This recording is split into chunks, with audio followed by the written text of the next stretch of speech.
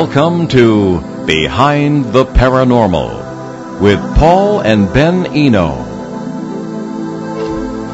Who was Wilhelm Reich? What is orgonomy? Orgonomy, I hope I'm pronouncing that. What does it all have to do with the paranormal? Hello and welcome to as soon as I get my script handed to me. Welcome to the discombobulated this morning. Oh, you know how it is. So welcome to the 733rd edition of Behind the Paranormal with Paul and Ben Eno here on ON 1240 Radio in our 10th year on the air. I'm Ben, and those deep questions came from my co-host, partner in the paranormal, and father, Paul. And today we bring you a distinguished guest on many questions that probe the depths of paranormal research. And we welcome your calls. Numbers are 800-449-1240 from anywhere in the U.S. or Canada, or 401-766-1240 locally or from anywhere else. Peter Robbins is an investigative writer specializing in the subject of UFOs. He has more than 35 years' experience as a writer, researcher, investigator, lecturer, and author. Peter is a fixture on radio shows in the U.S. and in the U.K., and he has appeared as a guest on and been consultant to numerous television programs and documentaries. Peter has been a guest on this show many times over the years, and I believe he's been a panelist on every on-location broadcast we've ever done, from the annual UFO Festival in Exeter, New Hampshire, and the Greater New England UFO Conference in Leominster, Massachusetts. Peter has lectured all over the world on UFOs and on Dr. Wilhelm Reich, who is our subject for today. Peter's website, peterrobbinsny.com. That's Peter Robbins with two B's, NY as in New York.com. Alrighty, so Peter Robbins, welcome back to Behind the Paranormal. Thank you. It's wonderful to be returning to your show. Oh, well, it's wonderful to have you on this eventful day. So I have to say, just the cutaway of hearing old-fashioned radio jingle almost brought tears to my eyes. It's wonderful. Well, you can tell that you and I are almost the same vintage, I think. Yes. Exactly. So sadly, we only have an hour, Peter. So please introduce us to Wilhelm Reich, his work, and what led him to UFO research, and what his conclusions were. Yeah, 25 words or less, please. Exactly. As I joked with you in an email the other day, an introductory lecture that really did justice to the subject would run about 3 weeks with very few breaks. But to start with, Wilhelm Reich developed a science which he named orgonomy. It is very simply the study of how energy functions in the living and non-living realms of nature. Orgonomy offers groundbreaking applications in fields as diverse as biology, psychology, meteorology, sociology, cancer research, human sexuality, child rearing, political science, and UFO studies. But some of its key findings challenge accepted physical laws, and by extension, some of society's most significant social and moral underpinnings. And for many people, while Reich was alive, and even in the present, he passed in 1957, this was and remains really quite unforgivable. A capsule biography is challenging, but here goes. Reich was born in the old Austro-Hungarian Empire in 1897. His father was a stern government bureaucrat, his mother a piano teacher. He and his brother Robert grew up on the family's rural estate. And like many young people who grow up in natural surroundings, he observed natural functioning firsthand and on a daily basis. That would cover everything from, watching a bug die to animals having sex to plants growing. He was half Jewish, half Christian, but very much an agnostic, and saw religion, organized religion, more as a source of ignorance and suffering used to control people, which immediately makes him an enemy of many people of faith. Everything moved along fairly well in his life until a personal crisis transformed him. His parents were not in a terribly happy marriage, and at the age of 17, he walked in on his mother accidentally in flagrante with her lover, and was so troubled by it that he ended up telling his father, who of course reacted in a very cold and cut-off manner to the mother, who was so humiliated, upset, devastated that she committed suicide. His father, shortly thereafter, I'm sure informed by a certain amount of guilt, basically allowed himself to stand out in a rainstorm, catch pneumonia, and die. So he had a very real understanding of human suffering and the way that human sexuality basically can blow back in a very negative way in people's lives. All this was literally blown away in 1914 as the Balkans erupted into World War I, which swept the empire and the family's estate into oblivion. Reich served with distinction. He's an artillery officer in the Austro-Hungarian army until the war's end, and returned to his home to find he had no home. It was gone. There was no money and no property.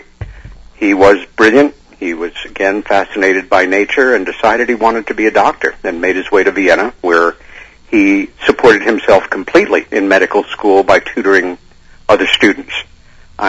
We can only imagine what it must have been like to be a student, especially a medical student in Vienna in the early 20s, and the main interest for so many people was the growing fascination with the work of Dr. Sigmund Freud, who was literally creating the world of psychoanalysis with a small group of medical personnel.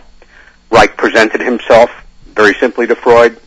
Freud was very impressed by his intelligence and perception, and Reich very quickly moved into the role of a very close assistant to Freud and worked by his side right until the late 20s.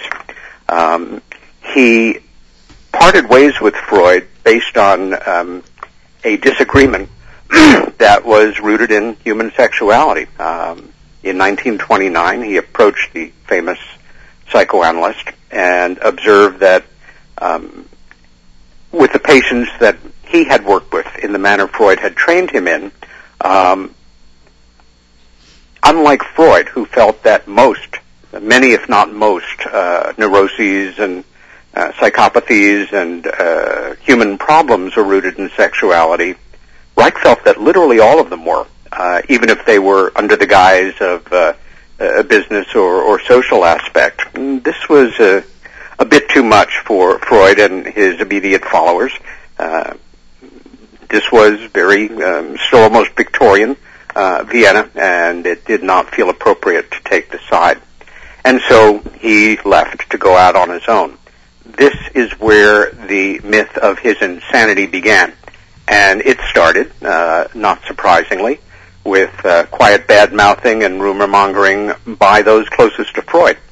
Their proof, their reasoning behind taking this view was Reich left Freud. That's nuts. This was also at a time when many idealistic people were hopeful that the great Soviet experiment in scientific socialism, as it was called at the time, i.e.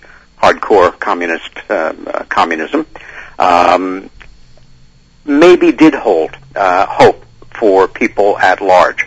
And the communists in Germany and Austria into Russia invited him to set up a series of clinics specifically to work with workers, primarily couples, with the thought that if they could, work out their personal problems, their relationship problems, their problems with their own sexuality, because here we're talking about individuals who overall were uneducated, still had been reared in the Russian Orthodox tradition with a great deal of guilt around sexuality, that it would make them better and more productive workers. Unfortunately, that experiment blew up in the face of the communists, because in literally every case where Reich was, in working with couples, able to restore what he termed a meaningful sexual equilibrium, their primary passion, purpose, function in life was not to, hit their quota numbers in the factory, but their personal loving reality at home. This was very bourgeoisie, and Reich was thrown out. He was never actually a member of the party, but from that point on, he realized that, the communists on a certain level were certainly not going to solve this problem, and he was an avowed anti-communist for the rest of his life. By 1933, he was practicing a method of his own developing in working with people in Austria. It was at a time of tremendous social upheaval, riots in the streets over bread and very basic rights. He observed out of his office window a profound observation, I think, of a peaceful demonstration where the police were called in and immediately started clubbing these unarmed workers to the ground, blood flying. What troubled him the most, besides the obvious, was wherever he looked and could see the face of a police officer banging away with a club on, some poor person on the ground, their faces were expressionless. There was no connect between the reality of what they were doing and the impact, on their psyche, their own selves. They were completely cut off. In 1933, Hitler consolidated power, and I think 3 days before that, he was able to slip through the borders and make his way to Norway, being half Jewish, and also, by that time, having written about and identified both Hitler and Stalin as ultimate fascists, but in different directions. We usually apply the term fascism to the right, but Reich termed those two political movements red and black fascism. Same result, controlling the masses, the elite taking power, a certain amount of sadism, with very different styles and appearances. The Nazis, of course, you could see coming a mile away. Rigid body movements, highly fetishized uniforms, and all kinds of, rigmarole. The communist leaders taking the appearance of the workers, often dressing in the manner of workers, made most famous many years later by Mao Zedong, and I guess Stalin before that, but equally as insidious in a different direction. In Norway, he began focusing in on what he was beginning to learn about human emotional holding, and what he observed was that traumatic memories are literally trapped in the musculature. That a classic example might be, you're a happy child playing in front of your house with your lovely little puppy. It hears a noise, runs into the street, and you watch it be smushed by a car. In that moment, there's a tremendous contraction. Shock, of course. But in many cases, the memory really becomes part of the contraction, and over time it becomes chronic and not identified. The result of that in most human beings would be more shallow breathing, a sense of resignation with life. I mean, who's really happy? Whose sex life is really ecstatic? I guess I can just get by. That is really the death knell for a living, striving organism. And he began to see that he could replicate in certain experiments the same kind of shock and withholding. One of his most elegant and dramatic experiments, and very precisely practiced, was working under a magnifying microscope, but only at about 50 power, isolating in on a particularly large amoeba and working with a very small tweezer, which held a micro shard of glass. He would come in and gently poke an amoeba. This thing, up until that moment, is a pseudopod. It's, it's happening. It's, just moving around. It's sending out appendages, bringing them back. The amoeba would contract into a circle. And a certain amount of time would pass before the amoeba began once again to explore its world. At that point, he repeated the procedure, this time, the amoeba took much longer to, I guess, trust its environment and start to function naturally again. After 3 or 4 times, the amoeba would become, a circular organism. The membrane would harden, and the amoeba would die. Reich's extremely short and very precise definition of life, which I have always held very dear, dispassionate as it is pulsation within a membrane. That little shard of glass poking that amoeba, and the results is what's wrong with so many people in the world today, and by extension the societies they live in. He also began to research into certain kinds of cancer. We all know that there are cancers that are hereditary and other ones that are environmentally caused. But there are other ones that are based on emotional resignation, tremendous sadness, inability to function in the world because of profound early disappointments. And what he found was that by using a combination of mirroring the person's face, Freud was very famous. Even anybody that's not studied him knows the caricature of a Freudian analytic session. You've got your patient on the chaise lounge staring out into space with the therapist always positioning their chair just out of the peripheral vision of the patient. How did that form evolve? It evolved, we learn, from the Freud archives, because Freud was decidedly uncomfortable staring into his patient's eyes. Reich literally turned around the chair and not only stared at his patient straight throughout the therapy, but as the expressions on their face would change, often, with a look of kind of pity me, I'm such a miserable character, he would give no quarter. He mirrored their expressions, causing the patient often to move more and more toward the real reason for their misery, and working again with a combination of that and certain kinds of intermuscular work. In a way, the entire human potential movement owes Reich a huge debt as its godfather, and things like Rolfing and Lowen technique and other, deep tissue massage techniques are rooted in Reich's original work. The point being that by these processes and with kicking and with screaming,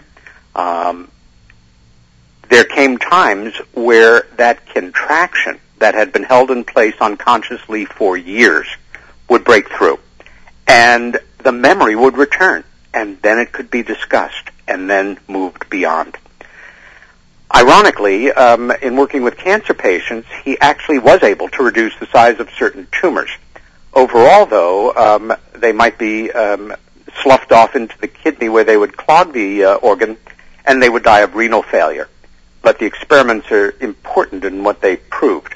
The Norwegian press, sadly, it was the first time, but it followed him for the rest of his life, not understanding what he was about and not studying the work and not really interested in anything but that it was all about sex with him, and, obviously he was some kind of deviant, set up a very vicious campaign in the Norwegian press at about the time in 1939 when Dr. Reich received an invitation from the New School for Social Research, a wonderful institution in New York City that still thrives, to come to America and teach there. And so he emigrated to America. He set up his office in Forest Hills, Queens, a fairly rural borough of Manhattan at the time. I was born very close by, no connection there though, and continued to develop his therapeutic techniques. By this time, his interests were beginning to be more focused on how energy functions out there in other areas of natural functioning, and a certain sad understanding that no matter how much therapy an adult received, it had the potential of helping them, but in Reich's words, you can't straighten out a bent tree. And so he began to focus on the health of infants which in part relied on the emotional health of their mothers. In no way did that mean you had to be, highly educated. It meant you had to understand the incredible impact that your behavior had around your baby. Screaming at a child out of frustration, out of misery in your own life, can produce the kind of contractions that would then become chronic and set in and make for essentially a person with a crippled psyche whose entire muscular structure was bent on holding in place their sadness, their misery, their pain. At this point again, he moved on. And when I gave those very different subjects as examples of things that orgonomy has given me great insight into and can help us understand better, it seems like he was all over the place. I mean, he couldn't make up his mind where he wanted to go, what he was doing. But when you study the work, this more than 35 years of focused scientific development, study, and discoveries, you see that it's as straight as a gun sight, and that everything makes sense in leading into the next thing. It was while he was in New York that he developed a very simple apparatus, which he called the Orgone Energy Accumulator. The rather derogatory slang is the Orgone box, which is a term I find objectionable, but people use it, and not with the viciousness, they just don't know better. Orgone energy was essentially the energy. The Hindus called it the prana, the Victorians the ether. It is the energy that animates us, the space between us, and everything around us. And the device was made so simply that it was wholesale rejected by the scientific community at large without replicating his experiments, because it's the mantra of UFO deniers, and there are so many parallels in the ridicule factor. I can't think, in fact, of another area of study where you can draw so many of the same lines as you can between the public's sense of orgonomy and the scientific communities and the reality of UFOs and the way it's perceived in the public and the mind of official science, so to say. The device is traditionally for a human being about the size of an old-fashioned phone booth, but I've built smaller experimental models for seed germination and that kind of thing that are not much bigger than a shoebox.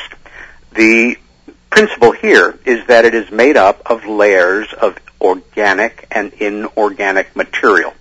And the more layers, the more folds, and they are always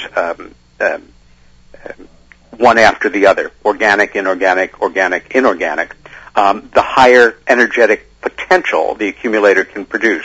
How does it work? Very simply. Organic material attracts energy. Inorganic material reflects it.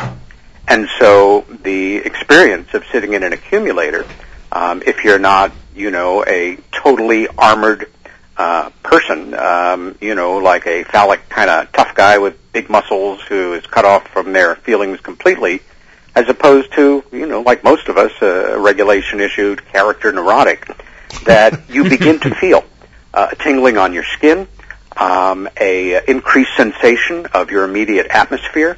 If it is completely dark, and most of them are cut with a door, often with a opening about, eye level, and sometimes openings at the bottom and the top of the door to allow for air circulation.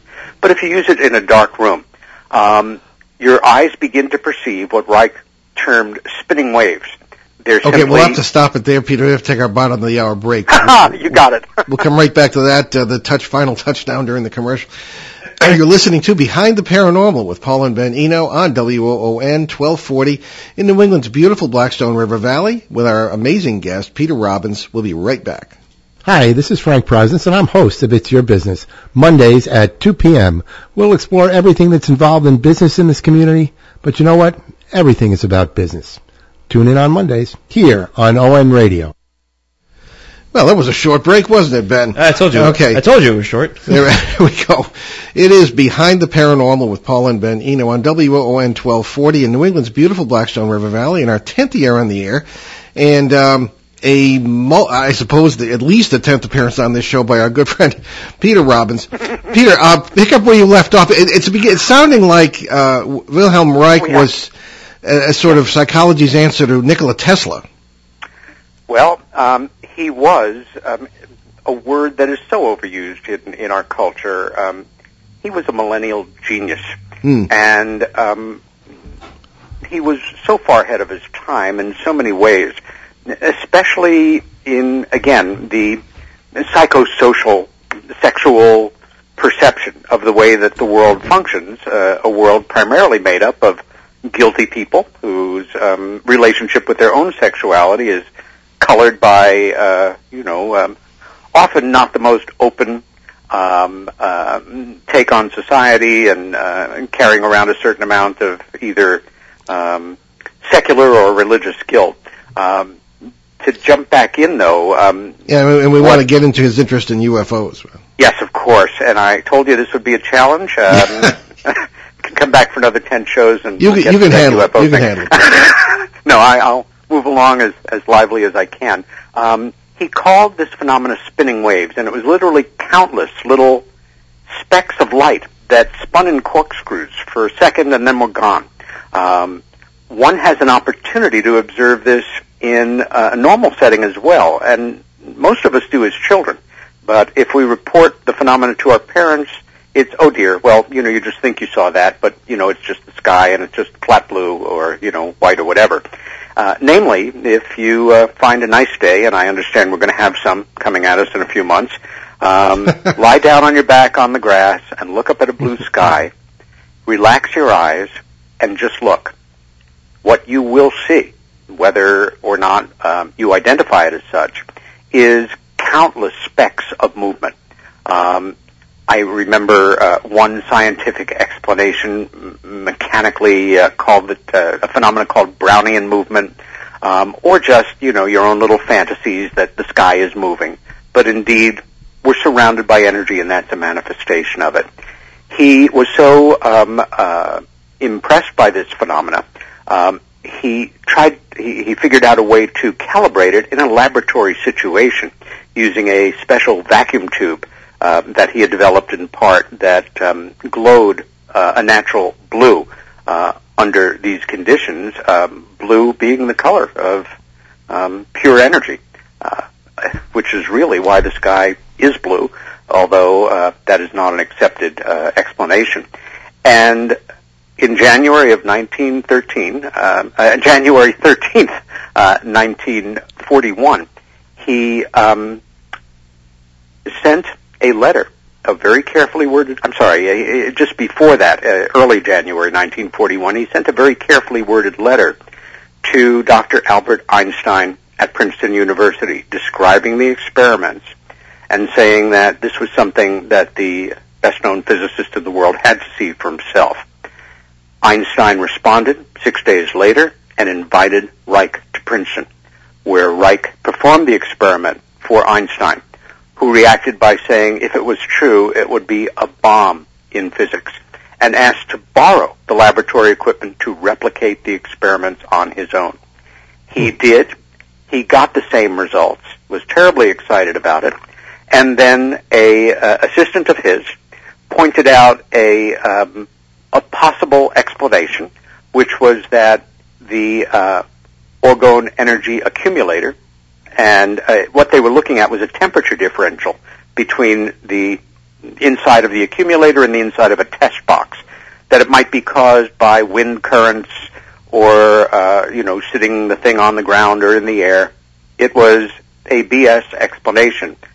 But Einstein, as we now know, was being drawn further into the top secret work that was involved in his part in the Manhattan Project, very much under the scrutiny of the FBI, and refused to correspond with Reich further, which was a tremendous upset to the scientist. He continued to write him. Assistants wrote back, then Reich's assistants wrote, and it forms an extraordinary correspondence of almost 100 pages, which is termed The Einstein Affair, and which is available from the bookstore of the Wilhelm Reich Museum in Rangeley, Maine. Anyway, he moved on in his work, and again, toward the end of the 40s, realized that he needed a natural setting to continue his work in. His attention was now being turned to how storms form, how weather systems interact, how planets form, and ultimately how star systems form and are destroyed. And the same formula that he developed watching how a paramecium naturally splits into two. What happens when two people make love? What happens when a high pressure and a low pressure front merge and become a storm? Was the same thing that was behind how a star system forms, and it was very simple. It's this: tension, charge, discharge, relaxation. You can apply it in any of those ways. Unfortunately, in the world of human sexuality, that does not mean having more sex or more partners is going to get you to that point. It means that you have to have the courage, the goodwill, the willingness to be completely vulnerable in the arms of a loving partner that you're attracted to let go to the degree that you can go into reflexive unconsciousness, i.e. a full orgasm, and discharge all that excess energy. Again, these theories were considered reprehensible to a lot of people because it all involved sex and kind of icky. Anyway, he found a beautiful property in southern Maine, just outside of the lovely town of Rangeley, where he purchased a nice piece of property, built an extraordinary combination home, laboratory, observatory, studio, developed a number of outbuildings, and one of the first major devices that came out of this, ironically, started as trying to figure out a way to deal with nuclear fallout. In the early 50s, it obsessed the scientific community because the odds were, sooner or later, we and the Soviets were going to go to war, and was there any way to affect this? The experiment got derailed in the most interesting way possible, namely that the device that he developed, which he called a cloudbuster, was also as simple in its own way as the Orgone energy accumulator, but it produced the effect in the atmosphere of grounding the stale atmosphere that you would find in a drought condition and moving atmosphere over that area, in this case, drawing with the cloudbuster from the east, Atlantic Ocean being very close by, and raising the relative humidity index in the air to such a degree that he broke a drought in southern Maine. That was absolutely documented. You could put a compass point into Rangeley, spin it around, 25 miles or so, and see that over that period of time, the humidity index rising, rain coming, and from there,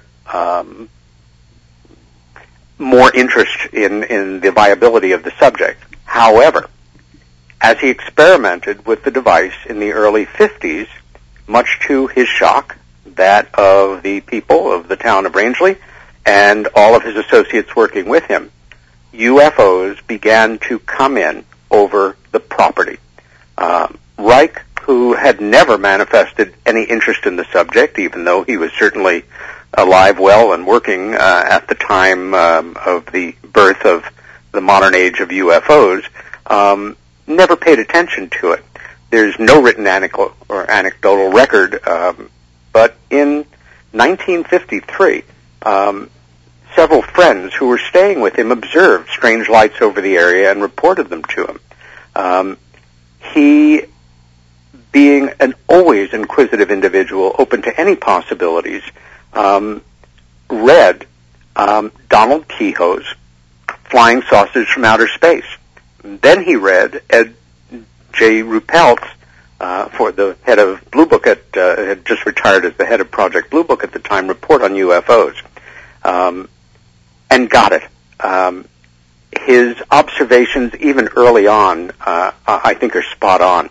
Quote, "I had not studied anything on the subject. I knew practically nothing about it. But my mind, used to expecting surprises in natural research, was open to anything that seemed real."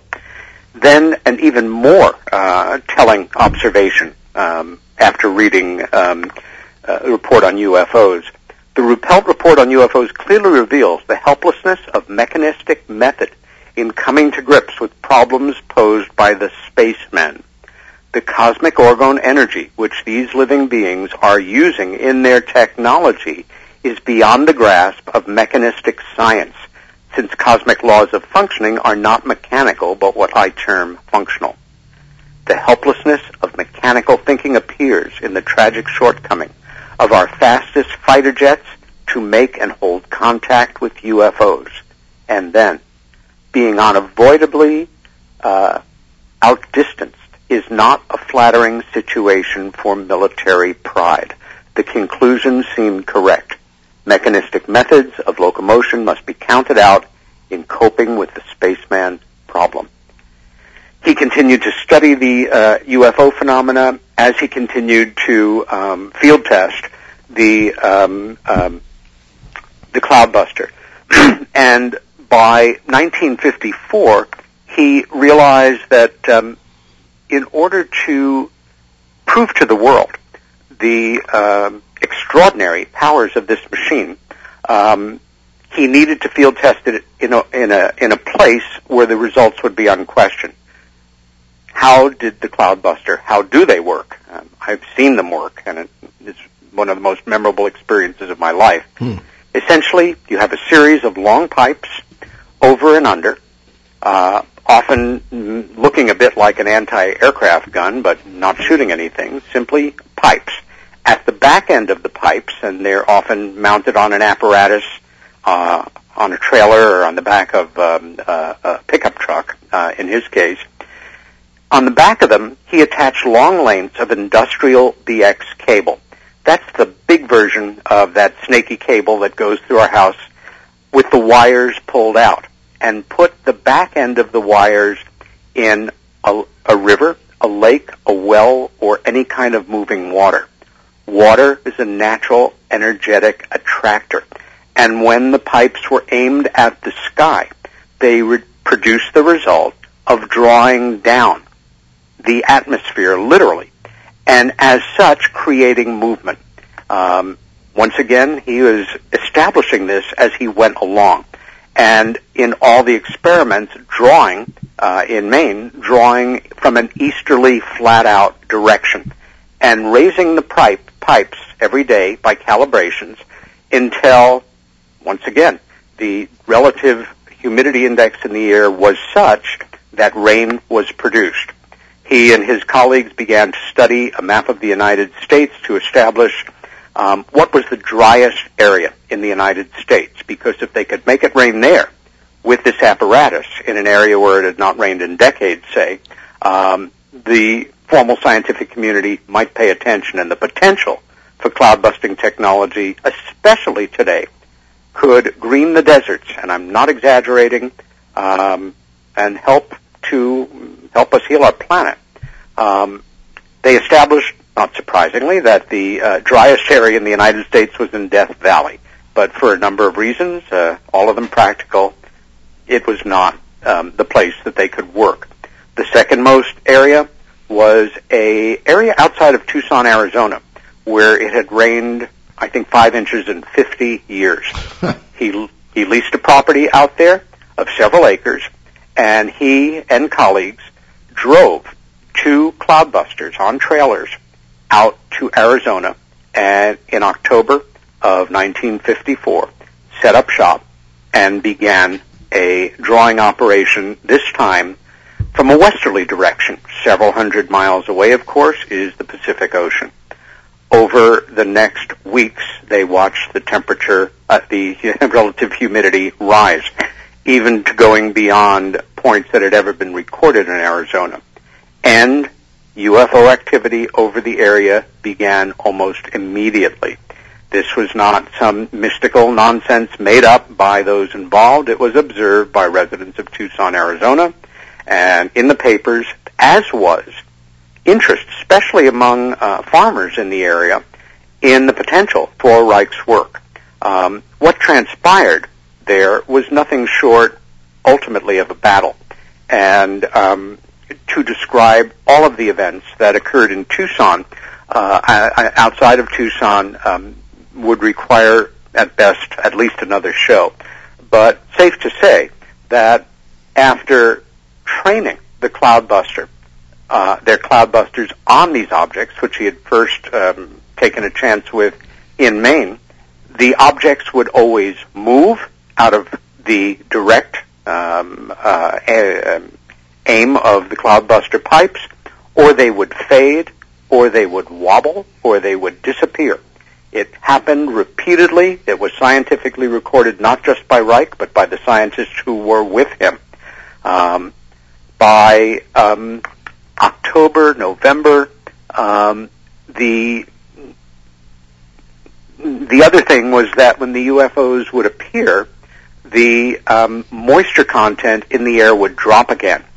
His logical deduction, although it is a deduction, was that there was something about the technology of these devices that perhaps put out a byproduct, the equivalent of an automobile putting out carbon monoxide, that killed the potential for a higher level of moisture in the air. Ultimately, though, they not only made it rain, but they broke every weather record in the history of Arizona, I believe to this date. A week, 2 weeks before it began to rain, they could see greening on the mountains in the distance where nobody had seen green in decades. For me, small details are sometimes the most dramatic. And a week before, days before it actually began to rain, remember they're working on a stretch of least desert outside of Tucson, dormant, long dormant grass seeds in the sand began to spontaneously sprout, and grass was growing around the sites of the two Cloudbusters by the time it did rain. However, nothing prepared them for the results. It snowed on Christmas that year for the first time in memory at the Tucson airport, and there were flash floods in areas where people had actually built their houses in drainage areas that had not seen water for 50 years, and they were flooded out. To tie it all up, because, of course, we're flying through this hour, at this time, a real problem occurred. The FDA had been trying to bring down Reich in the worst way since 1947, based on the specious attacks in American media. When that very first article appeared, Reich made a very calculated mistake. He did not take the writer to task and sue them for defamation of character. And so, major media, Time, Newsweek, etc., each had their own wink, wink, nudge, nudge take on, his sex work and his weather work and all that stuff. And the FDA, which was essentially run, much as it is now to a degree, by, to use a very basic word, thugs, who really were more interested in prurient cracking down on, what they considered immoral activity, knew, quote unquote, that his devices were all quackery. I mean, how could they not be? They didn't plug into anything. They didn't run on any kind of engine. And in all those years, 8-9 years, they spent $500,000, a lot of money at the time, but could not get a single one of his patients, or past patients, or patients of any of the therapists that he had trained to complain to them or to anyone else.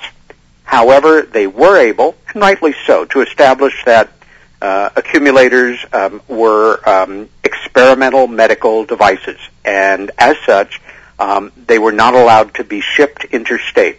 And very sadly, one of Reich's most brilliant followers, Professor Dr. Michael Silver, without thinking, inadvertently shipped the manufactured panels to put together an accumulator from Maine to New York, and the FDA had them. Reich was in Arizona at the time and decided to return immediately to take full responsibility himself and absolve Silbert of any. Silbert, riddled with guilt, committed suicide years later. Tragic story. But he naively and idealistically decided that if he were taken to court for this misdemeanor, he would use that opportunity to present the history of his science and its value to the world, and things would change. He was advised not to by the people closest to him, and I'm old enough to have met many of them back in the day. And he lost the case, and the judge would hear none of it. It was some very dark doings. His former lawyer was now the prosecutor working against him. The judge was an old friend of the woman who had written the first specious article about him in 1947. Awful stuff. He was convicted. He went to Allenwood State Prison in Pennsylvania and was found dead in his cell 10 days to a week before he was scheduled to be released on parole. Dr. Ellsworth F. Baker, Reich's first assistant for the 11 last years of his life, and my therapist for almost 7 years, who visited Reich regularly, told me he had a chance to really study the manuscript of what would have been Reich's final book, and that it was brilliant, even dealing with anti-gravity equations and energetic functioning on a level that he had not, even at that time, come to. Not surprisingly, that manuscript was missing from his cell and is probably locked in the same vault as the material taken out of Nikola Tesla's room at the Hotel New Yorker. Peter, I'll have to kind of slow you down here because we're going to have to do another couple of shows on this. But one very quick question. That is the very compressed story, leaving out a lot of detail. Okay. Very quick question. You, one of your many fields of expertise is the Rendlesham Forest incident of 1980. We've studied that too. Yes. And the UFOs, very, very well attested, etc. We have heard that there was a cloudbuster device at RAF Bentwaters. Is that true to your best of your knowledge? To the best of my knowledge, it still is. And I say still is because, as many of your listeners know, the book that I worked so hard for almost a decade to co-author on the subject was appropriately caught up in a major scandal last year. And I am sorry to report that the reason was because my co-author, somebody who I believed, thought I had investigated as fully as necessary, has turned out to be somebody who played fast and loose with the truth in many respects, to such a degree that I can't even tell you certain things that were true or not that appear in that book. Mm-hmm. When I fully realized this last year, after some months of deer-in-the-headlight shock, embarrassment, depression, I wrote a long paper on it, which is now posted on the front page of my website, which I encourage your readers to, your listeners to read. Yeah, PeterRobbinsNY.com, right? Yeah. Okay. But the cloudbuster aspect I continue to take seriously, not just, if it was just my former co-author who had given me the account of seeing one there, I would have dismissed it at this point very likely. However, I was able to establish that other independent military witnesses also saw one.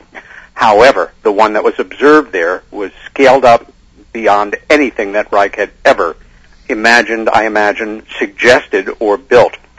Painted olive drab and right off the main runway in an area where there are wells regularly spaced throughout the area. I've seen them.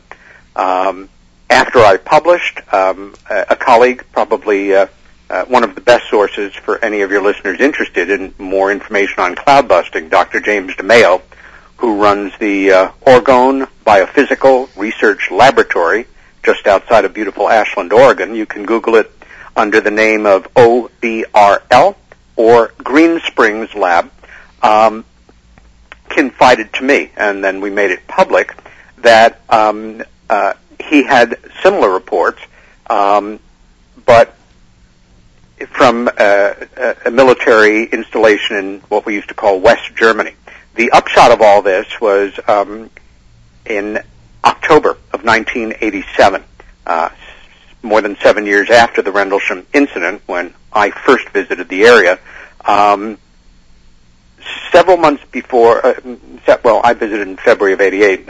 In October of that year, there was a storm that hit that Bentwaters Woodbridge area that was without precedent. we were still talking about it when we were there. Yeah. The stats that I'm going to quote from are not from any UFO source, but from the British Forestry Service. Within several hours, 1.3 mature evergreen trees were brought down. Some of them snapped. I saw a historic grove of holly trees, some of them over 500 years old, that were split open, with trunks that were like a meter across, snapped.